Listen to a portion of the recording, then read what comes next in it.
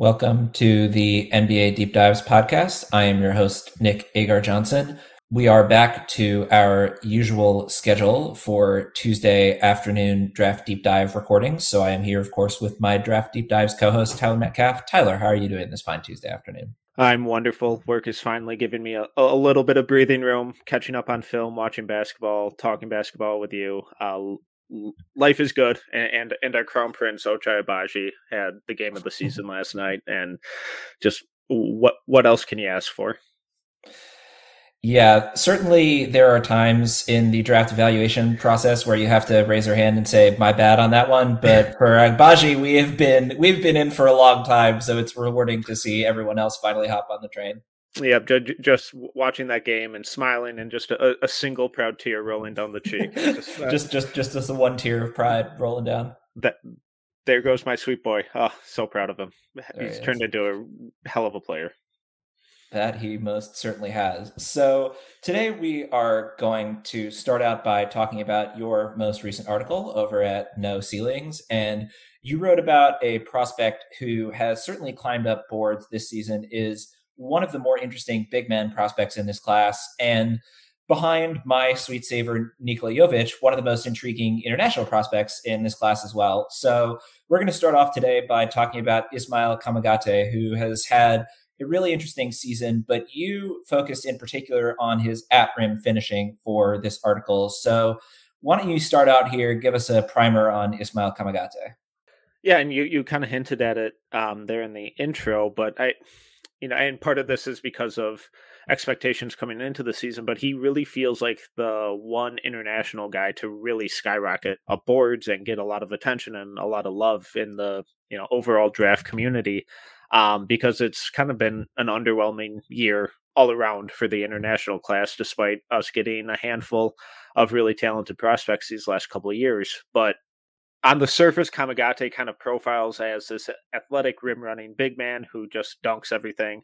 And he certainly does a lot of that. But I think his offensive game is a lot more well rounded than that, especially with this group of centers that kind of keep getting grouped together towards the back of the first round that we'll dive into later.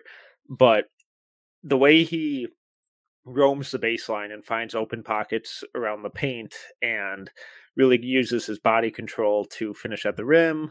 He can avoid rotating shot blockers. He can finish over guys. It's a lot of versatility, and it's not just raw sheer athleticism that produces big dunks. It's a lot of versatility. It's a lot of subtlety and nuance, which I think is really encouraging for his long-term projection in how he contributes on offense.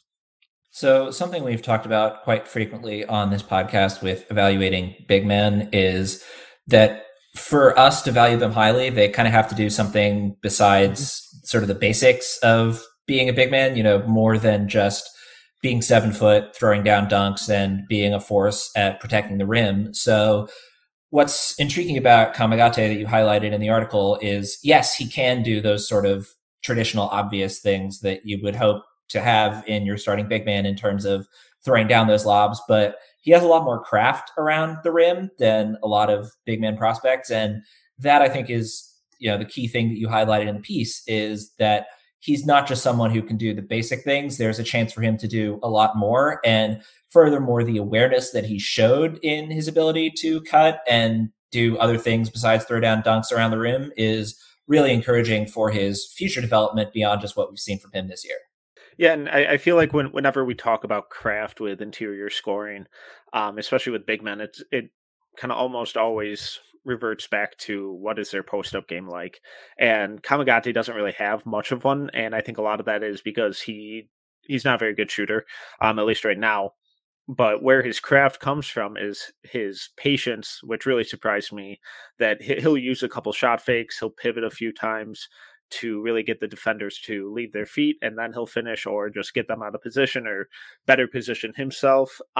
So like his footwork, his patience, his just general awareness of the floor balance and where he is and where the defenders are, I think is really impressive for a young prospect at that position, and just really highlights how kind of versatile he can be in the paint, because once he catches it, it's not just, okay, drop step over my left shoulder and try and dunk it, or chuck it off the glass and hope that it rattles in. It's a nice up and under. It's rolling and leaping from the hash marks to dunk over a guy, or Euro stepping around and finishing, or double clutching and finishing with a reverse layup. So it's just a lot of agility that we don't really see a whole lot of from these really athletic rim runners.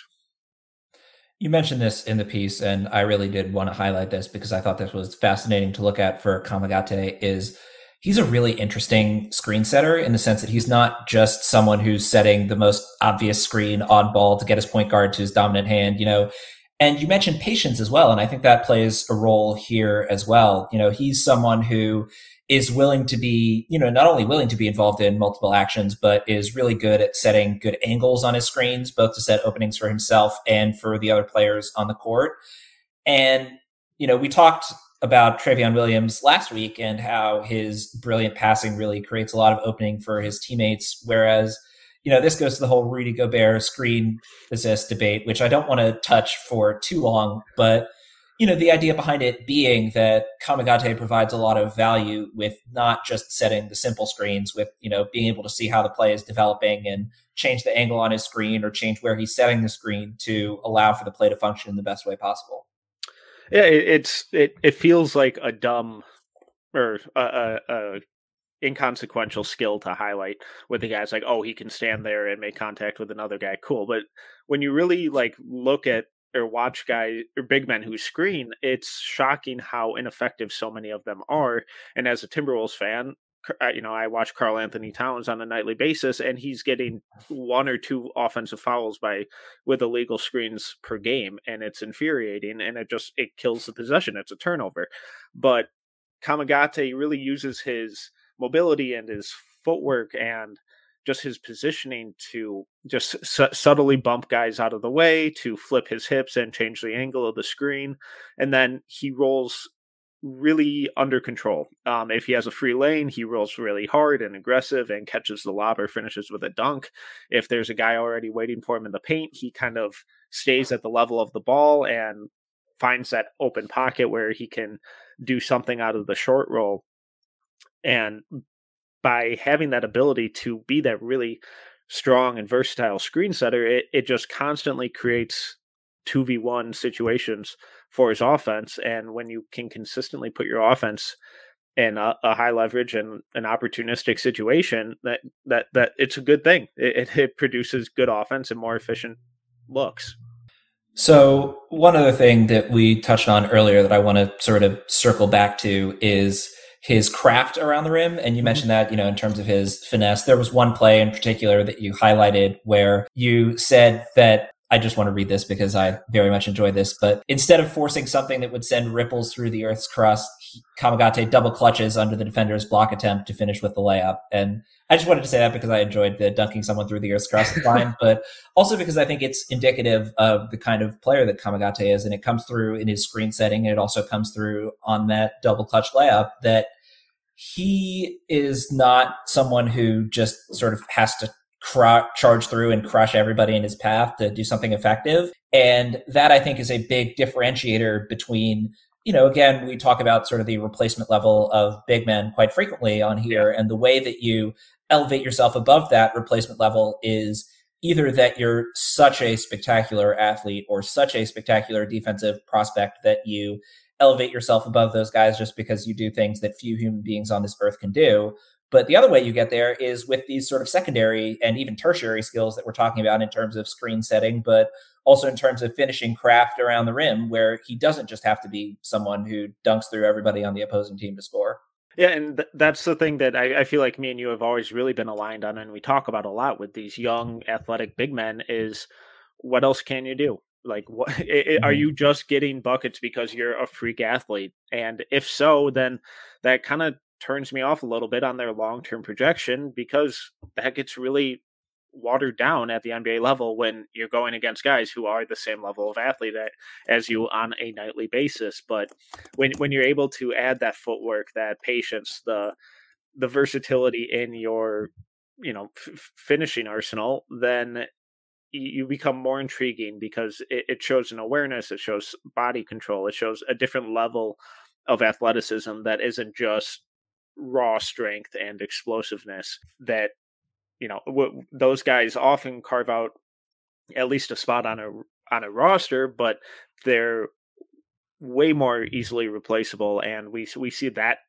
the turnover of that type of player at a much higher rate than these really athletic big men who also have a lot of skill, because once you implement that skill into that scoring and that athleticism, that's when that small role turns into an actual consistent spot in the rotation, and then that's when that develops into a legitimate starting spot. So let's circle back a bit to the rest of his offensive game. Now, you sort of touched earlier on the fact that he doesn't really have a jump shot at this point, which that's kind of the other primary way that big men sort of develop a role on an offense outside of just being a run and dunk guy. And with Kamagate, I mean, his free throw percentage is at 70% this year. So for people that are, again, I call myself a partial free throw truther, so not a full free throw truther, to be entirely clear, but I do believe that indicates something, that he's not, this is something that I mentioned as a concern with Trevion Williams, where he was at 50% as a free throw shooter until this year, where he's climbed up slightly to 60%. The 70% number gives me, and also his craft and finesse around the rim gives me a bit of faith that he has not bad touch at all, which, I don't know, I mean, I have some faith that he could develop a jump shot long term, but that's really just based on those numbers and pure hope rather than anything projectable we've seen from him so far. He's taken a grand total of 0 3-point shots this year, which should give you some idea of where we're at with him on that front.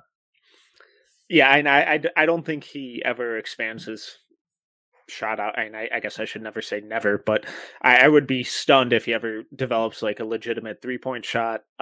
And I don't think he really needs to, or this well-refined old school post game. But if he can just regularly hit like a 15-foot jumper out of the short roll, if he can kind of develop a somewhat reliable jumper in that 14 to 18-foot range, that I think would do wonders for his game, because he's shown the versatility in how he can score off the roll, whether it's lob dunks or avoiding guys with we already went through all that. And then he's also shown flashes of a really high level passing out of the short roll. And then if he can add a somewhat reliable jumper, then that's when I think his offensive ceiling his offensive production really takes a leap and puts him at that next level of contributor to a rotation, because it's just not there right now. I think currently his footwork is kind of erratic and all over the place, and then the shot is just really flat, and it misses hard off the rim because of that, and he doesn't have a ton of touch. So if he can implement just a little bit of arc into it, just figure out that stable base, it wouldn't stun me if he turns into a somewhat reliable shooter in that mid-range, because of, like you said, the improving and the decent free throw shooting that he's kind of shown this year. So not to go back to the well again, but you mentioned the passing, and that's something that we talked about last week with Trevion Williams, where his passing really opens up the floor for him as a post option, even if he's not someone who's taking a ton of post-up touches. Do you think that for Kamagate, he would be well served by at least developing a couple of post moves just so that he can have that as an option out of the post? Or do you think he's still better served by working on that 14 to 18 foot pick and pop jumper? I think the jumper is a little more important long term. There are some possessions in the post where he's shown the ability to pivot once or twice with the shot fake in there and then finish with a layup, but he's not going to be knocking down Rasheed Wallace or LaMarcus Aldridge-esque post fadeaways or anything like that, where he backs a guy down, then spins back over his outside shoulder and fades baseline. I don't think that ever needs to really be part of his game. But if he can continue to show a little bit more of the up and under and pivot variety in his post up game, which, it will create a few more layups for him, but then it also forces defenders or entices defenders to dig or help off ball, which then creates cutting lanes for teammates. And he has shown that he's pretty comfortable and consistent at finding guys when they do cut. So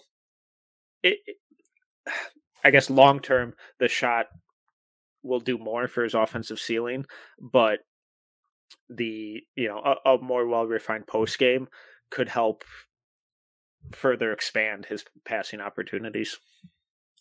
So before we transition into the next part of the podcast, let's just talk briefly about his defense. And It's funny that we only sort of made vague references to his athleticism just because the bulk of what we wanted to talk about was the fact that he has more than just his athleticism to speak for him on the offensive end. In terms of the defense, I mean, his calling card is really going to be using that athleticism to be a shot deterrent around the rim. You mentioned earlier his footwork can be a bit inconsistent, which is concerning, but certainly in terms of the athletic tools, he's got really everything he needs. Yeah, and I'm really curious to hear your thoughts, if you have any big ones on his defense, because I came away kind of shockingly underwhelmed by his defense. I think like right at the rim, I think he's a really good shot blocker. But in terms of like rim protectors in this class, I wouldn't put him I wouldn't put him towards the top. And then when he gets pulled away from the basket, especially in the pick and roll, it really seemed like he got lost in space a lot and would hesitate on what decision to make. I don't know if that's just coaching, if he just needs more reps, or he hasn't been exposed to a ton of that. But the way he kind of moved, you could just almost see him trying to think through each step and decision that he had to make in space, and that really put him out of position a lot, which kind of worried me. Definitely the inconsistency is the main thing I'm worried about with his defense. There are plays where he looks like a world beater, and there are plays where he looks like a deer in the headlights a little bit. So we're going to talk about 3 other centers to wrap up this podcast. I think of the 4 of them, he has been the least encouraging as a rim protector, just in terms of what has happened this season. I think just in terms of his athletic tools, he has the best athletic tools of the 4, I think, in terms of being able to defend in space long term. But in terms of what he's actually shown in terms of defending in space, it's been up and down, as you mentioned, for sure. But I think that he has the quickest feet of the 4, and that's going to make it easiest for him to develop into the best help defender of the 4. But that's more of a projection than it is anything that he's actually done so far. So what do you think the likelihood of that defense really taking a leap is? Because I feel like it's so hard with young big men who, if you're not solid defensively, NBA coaches are going to be so hesitant to play you, and that's my only concern with him. Do you think his offense at this point outweighs any defensive inconsistencies? That's a tough question. I mean, this goes back to my philosophy of pretty much every rookie is bad on the defensive end. So, sure. Like, yes, I could argue that pretty much any rookie is going to get pulled for defensive mistakes if they make a ton of them. I mean, his understanding of the game that he's shown on the offensive end gives me hope that he'll figure it out on the defensive end. But the flip side is we have talked quite frequently in the past month in particular about how stunned we've been at these guys who are incredible cutters who also get back cut all the time on the defensive end. So maybe that's just a bit of an optimistic view on it, but I think the awareness that he's shown on the offensive end and the best moments of his defense, they give me hope that he'll be able to figure out enough that he'll be able to get the playing time he needs to develop on the defensive end. But I mean, the flip side of that goes back to what we always talk about with the replacement level of big men, which is kind of the downside of this conversation, which is if he doesn't figure it out, he's not going to have very many opportunities after that to prove that he can turn it around. So I think it'll be really interesting to see where he stands in year 3 in the NBA. I think by that point, and that's a total cop out, I admit, but saying it anyway. I think that there have been enough flashes to be encouraging in terms of his development, but he has to show a lot more than he has. Yeah, no, I think I'm totally there with you. And of this group we're talking about today, I think he definitely has the highest ceiling, but I think his kind of current level of production may be the lowest from day one if you put him into a rotation right away, because I think right now that offense still outweighs the defense pretty significantly with him, which is pretty rare. I feel like when we talk about these athletic big men, but the highs of his defense are really impressive. I'm just really excited to see more of them because they happen 20% of the time. So I do think he's just going to be a little bit more of a project, and it'll be fascinating to see how patient or how an NBA team kind of utilizes him right away and brings him along.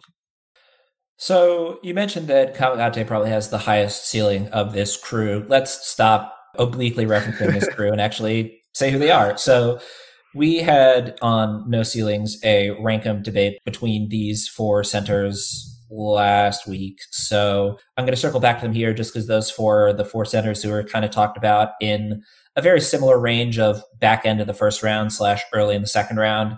So the other three, besides Kamagate, Mark Williams from Duke, Walker Kessler from Auburn, and Christian Koloko from Arizona. So starting with Mark Williams, who I will admit, first of all, I'm the highest on him of all four of these centers. And I think the reason for that, for me, certainly is you mentioned that Kamagate has the highest ceiling. I think Williams clearly has the highest floor. And in terms of sort of the replacement level big man stuff that we talk about, I mean, Williams is in the 98th percentile offensively per synergy, 97th percentile in transition, 96th percentile as a pick and roll man, and the 98th percentile as a cutter. And, you know, the cutting is sort of goes back to what we've talked about the last few weeks. That I think shows an awareness on the offensive end that makes him more than just a run and gun type big man for me. But the 97th percentile in transition also kind of fulfills the run and gun big man thing. And on the defensive end, he's in the 81st percentile. And I mean, he's just a 7-footer with a giant wingspan who is an above average athlete for that size, who is very infrequently out of position on the defensive end. And if you run into him and your shot is anywhere close, he's going to send it out of bounds. So yeah, I think I'm glad that you agree that Williams is the highest of the four, even though it means that maybe there's less debate. But I think that just the baseline of what he will provide at the NBA level, I think that teams at the back of the first round should really be taking a close look at him, especially since those are usually playoff teams who might need one more rotation contributor. I mean, there are a few big men that I can think of who would immediately slot in as effectively as a backup center as Mark Williams. Yeah, I'm of this group. Mark Williams is the highest for me. In that rank, I may have listed him a little bit differently, but I just caught up on a bunch of Duke film, and he's so consistent and so impressive. And I have him at like 22 or something right now. And while that number will probably change by tomorrow after I watch 2 other games, I don't see him really falling out of that kind of late first round range. And, you know, I feel like whenever he gets talked about, all of his detractors always just point to the Gonzaga game and that that's the only game people are impressed by. And to be fair, he was the best player on the floor in that game. He was absolutely incredible, but he's been so good ever since then. He had a couple down games after that because it's hard to match that high of a high. But these last couple weeks, even in Duke's losses, he has been so extremely important to what they do. And when we talk about, you know, roster construction and finding that big man who isn't necessarily a franchise cornerstone like a Karl Anthony Towns or Jokic or, you know, that high level, when we talk about these replacement guys, I think Mark Williams fits that perfect mold of this is a guy who you can put in at center in your starting rotation, and he doesn't need the ball. He will do all of the dirty things. on both ends of the floor. He's a really strong rim protector. I think I like his pick and roll defense a lot. The way he flips his footwork is kind of sloppy, but the way he flips his hips allows him to recover. He can't shoot, but he dunks everything, and his catch radius and his hands are so extremely impressive. And then, like you said earlier, his ability and willingness and eagerness to run in transition is so impressive. And then he gets that early seal, catches whatever pass gets thrown to him, and then dunks it. It's just, he doesn't need the ball. He's not flashy. He just works his butt off and just plays really high level, kind of connecting basketball. So it's funny that that's where you leave off with the Mark Williams discussion, because I think that actually makes a lot of sense in terms of the transition to the Christian Koloko discussion. Mm-hmm. And on the defensive end, I think they're very similar. They're both mm-hmm. 7-footers who are really good rim protectors who have some eye-popping blocks. On the offensive end, they're different in very interesting ways. So of the 4 centers, Koloko has by far the best post-up game of them, and currently he's in the 98th percentile on synergy as a post-up player. Interesting, you're making that face. Who would you argue for as a better post-up guy than Koloko of these 4? I'm probably Kamagate, but I'm pretty underwhelmed by all of theirs. But like, I know it kind of makes sense when just based on the numbers that Koloko would be that effective, because he's so good at getting like those really deep seals that he doesn't really need a post move. But in the possessions where he does need to like generate something, I'm just always really underwhelmed by like his skill and footwork in there, and he just feels really stiff. But maybe that's just an eye test versus the numbers thing, because I know, as you obviously just said, his raw numbers and his efficiency on when he does shoot in the post is really impressive. And obviously, so it's just an interesting thing, because I've been pretty underwhelmed by his like actual post skill, I guess.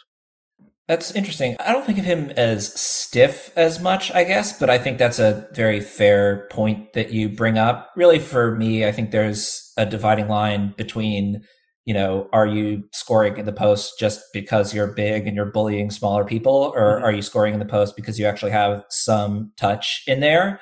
And I don't know, I definitely get the stiffness thing with him, but I think that when he does get a good seal, as you mentioned, it's very, very hard to stop him. Yeah. And I think, I don't know, certainly in terms of the 4 guys that we were discussing, I think he's going to have the easiest transition as a potential post scorer. Whereas I think for Williams, that's just not really something that I see him working into his game, because I don't see why he would. That's just, right. He provides enough on the offense as a cutter and transition guy.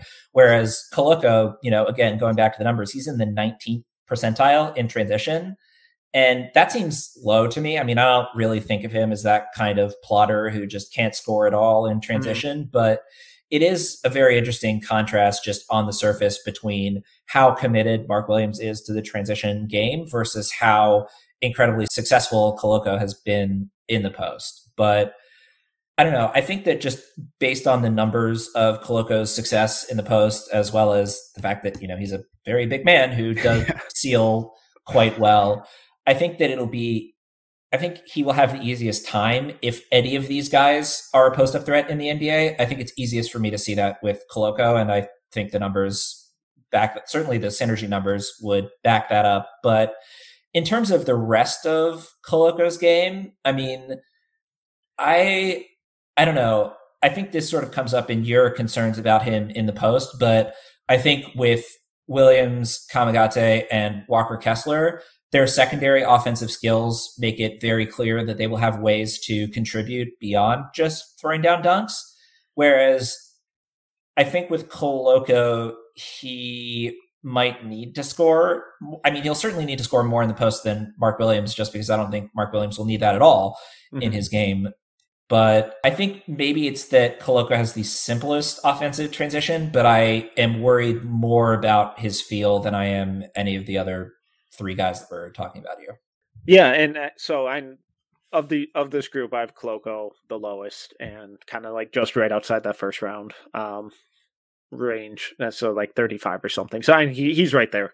The gap between these guys for me isn't extraordinary. But when Koloko has the ball, it feels like he's just overthinking things. Like where you can just see him trying to process what he needs to do. I don't think he has very good ball skills. I think his passing is pretty underwhelming, but I really like his vertical spacing and like we mentioned earlier, that his ability to get that seal and then just take one drop step and then dunk it.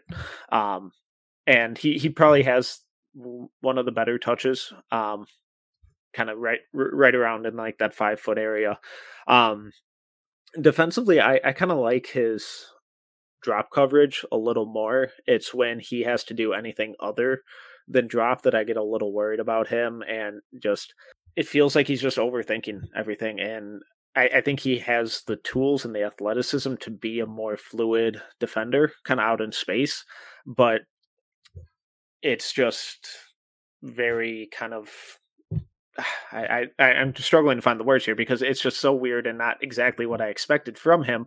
But then when you look at where he was last year and the jump he's taken to this year, it's really encouraging for his long-term development. So I think he just needs to kind of just trust himself a little more when he defends out there and stop trying to think of every decision and every move that he needs to make on a granular level. I think overthinking it is actually the perfect way to refer to it. I think with these other 3 guys, it just seems like the decision making is much quicker for all of them. Whereas, Koloko, I think that might also play into, debating about how stiff we think of him as in the post. But I think that's also, contributing to that is just the overthinking, the, double checking every decision. Whereas with Kamagate, it seems like he has sort of a more innate understanding of where he's supposed to be and what he's supposed to do. And I definitely feel that with Williams as well. Whereas there isn't that much decision fatigue because they just know what the right decision is and they're making it much more quickly. And that I think also leads well into the 4th guy that we're discussing. So you said that you had Koloko last. I had him 3rd. I have Walker Kessler the lowest of this 4, but again, very similar to you. I have them all in the 25 to 45 range of the draft. But with Kessler, I am the most worried about his ability to defend in space, and that's why I have him the lowest of the floor. The flip side of that is I think that he's, if not the best passer of this group, then certainly second. I think he's probably the best passer of this group, and that is encouraging, certainly for his offensive upside. And obviously as a rim protector, he's put up absolutely ridiculous block numbers. But my concerns about him in space are the reason I have him the lowest of the 4. But again, I all have them in a pretty tight band around end of the 1st round, beginning of the 2nd round. Yeah, I have Kessler at 29-ish right now. Ish. But I like that fringe 1st round, really. And it's tough because I kind of feel like I really like his vertical spacing, just like the rest of these guys, but I feel like he's probably the worst athlete of the group. Yeah. Well, that's why I'm worried about him in space primarily. Right. He's the worst athlete of the group. Yeah, and whenever he does get dragged out, he's always just really high in his stance, and just like his kind of hip flexibility and hip mobility is not ideal, but it's also not shocking for someone his size. You mentioned the block numbers, and so per Bartorovic, whose database goes back to 2008, I believe, he has a block rate of 18.8, which is the highest ever. That ain't bad.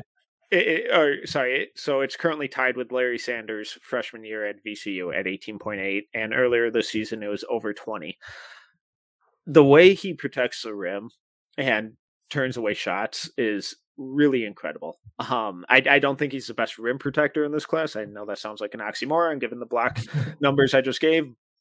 I still think that's Chet by a wide margin, but the way he locates and times and just really just consistently turns away shots, it's really impressive.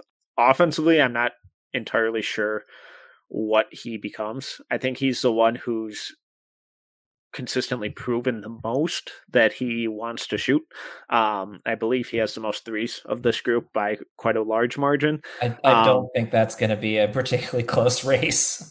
Yeah. But the results have also been pretty awful. It's not a huge sample size, but his shooting numbers are not encouraging, and I don't think there's anything about his form that's super encouraging either.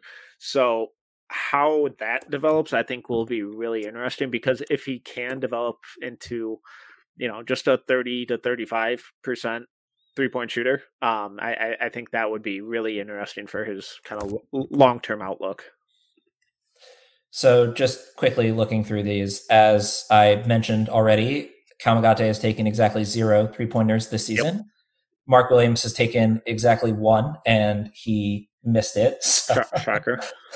Yeah, so there you go on that front. And in terms of Christian Koloko, one second, of course, this is wonderful podcasting while I pull up the number here. I suppose I probably could have been a little more prepped and there we go. brought the number to you. So Koloko is an infinitely more frequent 3-point shooter than Kamagate and takes twice as many 3-pointers as Mark Williams, because he's taken 2 3-pointers this season and missed most of them.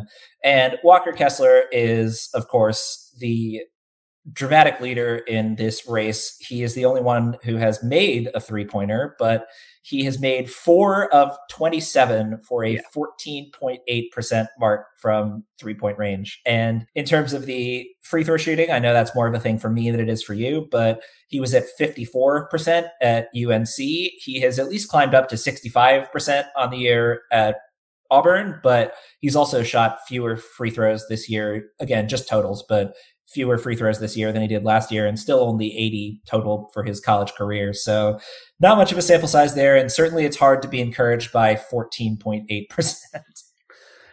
Yeah, and when he transferred from North Carolina, one of the things that he said was that he wanted to shoot more, and he thought he could do that at Auburn, and he has done that, to be fair, at Auburn, but not well.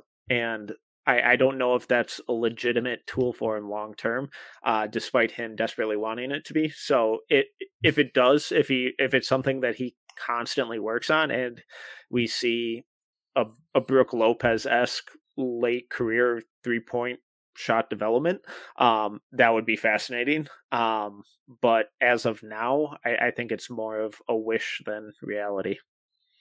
I'm glad you brought up Brook Lopez, because I watched a ton of him while he was in Brooklyn, and admittedly less of him after he actually started to develop that 3-point shot. But the difference between Brook Lopez and basically every other big man ever in terms of developing their shot is, I mean, Brook Lopez was an all-star and 20-point a game scorer in Brooklyn. And the primary reason for that was that he was one of the best post-up players in the NBA. But the secondary reason for that was that he had just one of the most gorgeous 18-foot jumpers in basketball. And he just stretched that out 4 feet, right? Like he was an 80% free throw shooter for basically his entire career before he became this 3-point shooting guy.